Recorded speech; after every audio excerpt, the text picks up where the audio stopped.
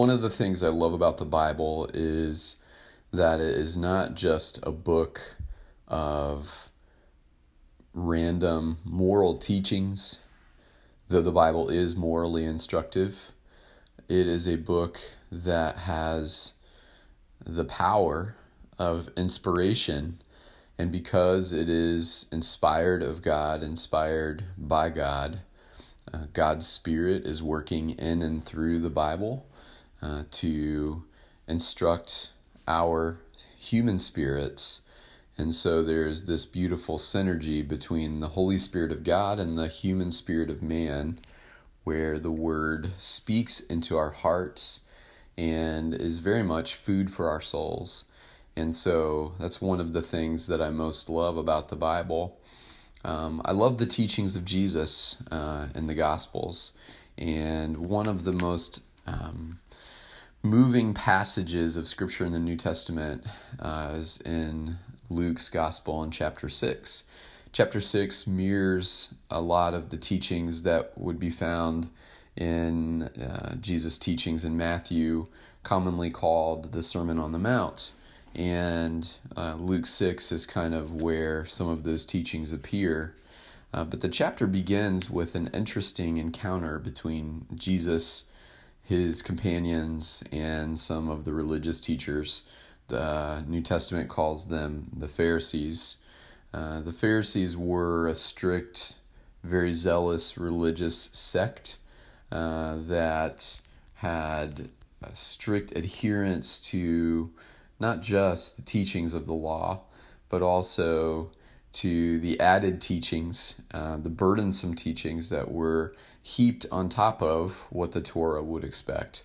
And so here's an encounter between Jesus and these people, and I think it's very instructive of who Jesus was and the approach that he took with challenging personalities. And so the takeaway for us today is that when we encounter challenging personalities, perhaps the best thing to do is to confront their fallacies head on. And so let's read about what Jesus does in this encounter. This is Luke chapter 6, verses 1 through 11. One Sabbath, Jesus was going through the grain fields, and his disciples began to pick some heads of grain, rub them in their hands, and eat the kernels. Some of the Pharisees asked, "Why are you doing what is unlawful on the Sabbath?" Now, let's stop there, because the reason the Pharisees were triggered by this action of Jesus' disciples is that any work during the Sabbath was prohibited, and their picking of heads of grain and rubbing them in their hands so that the kernels would be revealed would be viewed in some very legalistic way as work, as agricultural work, as harvesting, and as preparing the grain. And so you have to get into the mindset of the Pharisees and try to see this event from their very legalistic viewpoint.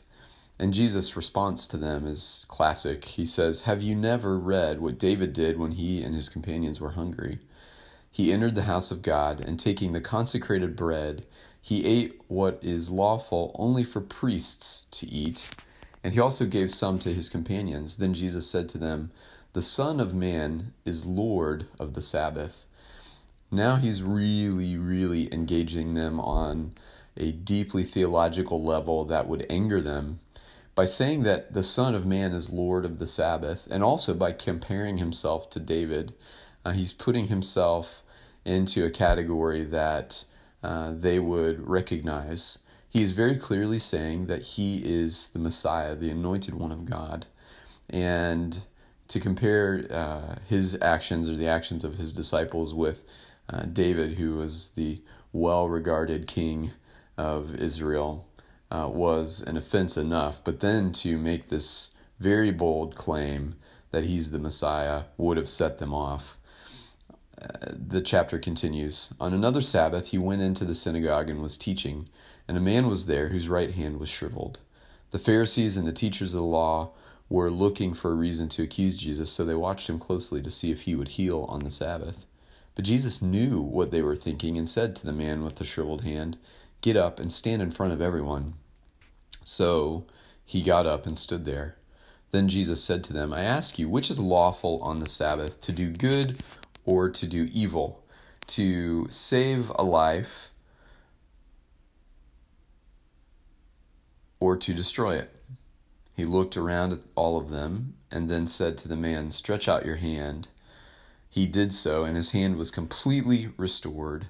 But the Pharisees and the teachers of the law were furious and began to discuss with one another what they might do to Jesus. Very interesting teaching, a couple of very interesting encounters, and clearly Jesus was triggering some alarm bells for these teachers of the law. I think their criticism and their reaction to his teachings and to his actions signals that they were threatened by him, and signals that they may have wondered if this man, if this teacher, Jesus, could be the Messiah. I love how Jesus confronts their legalism, and I love how he confronts their reaction by forcing the issue back on them. When it came to the man who was in need of healing, he turned the question on them. What's the right thing to do in this situation? Yes, it's the Sabbath, but would it not be lawful for good to be done on the Sabbath? And so he forced them not to look at the situation and only have one option, which would be to judge what he was about to do, but he turned it on them to look within their own hearts to determine what they thought would be best as well. I love Jesus' boldness. He moved forward with healing this man and doing the good thing on the Sabbath. And that obviously set the Pharisees and teachers of the law off, and they began to plot how they might get rid of Jesus. And so you look at this chapter, and we're 11 verses in, and already we see powerful things about the person of Jesus standing out for us.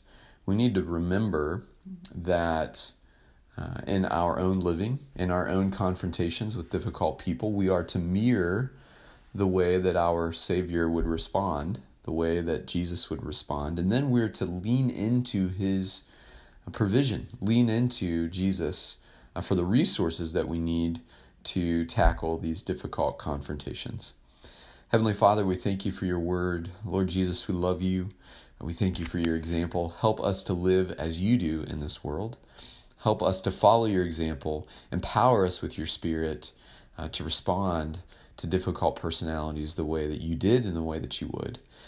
Inform our response, Lord God. Empower our response that what we do, what we say, and what we think would more and more look and sound like you. We love you, Lord. In your name we pray. Amen.